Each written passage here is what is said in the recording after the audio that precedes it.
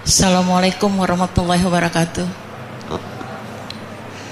Saya sering mendengarkan ceramah-ceramah Ustadz di mana-mana bahwa jika kita mempunyai ilmu, nanti di akhir hayat kita atau di akhirat akan dipertanggungjawabkan ilmu yang kita miliki Ustadz. Alhamdulillah saya diberi rezeki oleh Allah Subhanahu wa taala bisa mengikuti kuliah 2 kali Ustadz.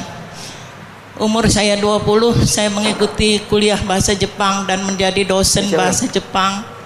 Kemudian di usia saya 40, saya mengikuti kuliah lagi jurusan bahasa Inggris, dan sampai di saat saya umur 60 ini saya masih mengajar bahasa Jepang dan bahasa Inggris. Yang ingin saya tanyakan Ustadz, apakah ilmu yang saya jabarkan ke masyarakat ini akan saya pertanggungjawabkan karena tidak berkaitan dengan akidah-akidah agama Islam? Orang mengajar ilmu. Mengajar ilmu. Bagaimana kalau kita mengajar ilmu bahasa Inggris, bahasa Jepang dan sebagainya? Tidak ada masalah kita ngajar ilmu apa saja asalkan itu bukan zatnya ilmu maksiat. Belajar ilmu, kalau ngajari ilmu merampok jelas salah ya. Ilmu nyopet salah. Tapi kalau ilmu sifatnya umum, itu adalah seperti orang jual pisau. Ya, pisau ya. Orang jualan pisau boleh atau tidak? Tapi ada ndak orang bunuh dengan pisau? Nah, kalau begitu kita menjualnya kepada siapa harus jelas. Kalau kelihatannya orang beringas pembunuh, kok kita beri pisau, beli pisau kepada kita, haram kita menjual pisau ke orang tersebut. Sama, ilmu yang Anda ajarkan kepada siapa Anda akan berikan. Maka Imam Ghazali itu Masya Allah pelik, cerdas, cermat di dalam mengajarkan ilmu. Waktu beliau memberi mukaddimah kitab Bidayatul Hidayah, jangankan ilmu umum, ilmu agama akan kamu berikan kepada siapa, kamu lihat dulu orang itu untuk apa nanti.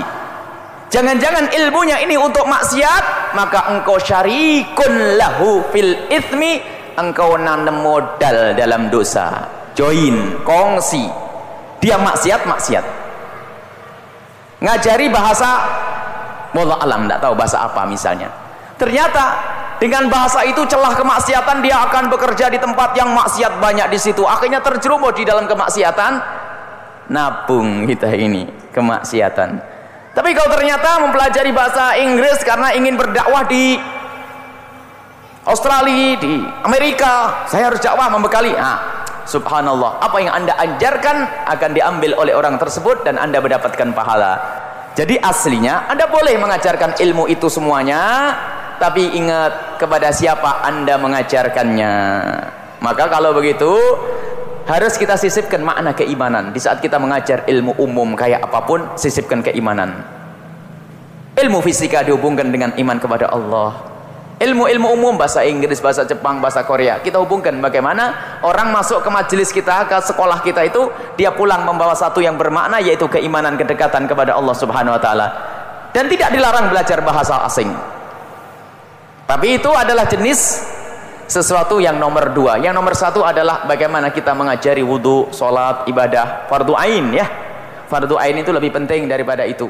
Jadi kita harus mendahulukan fardu ain.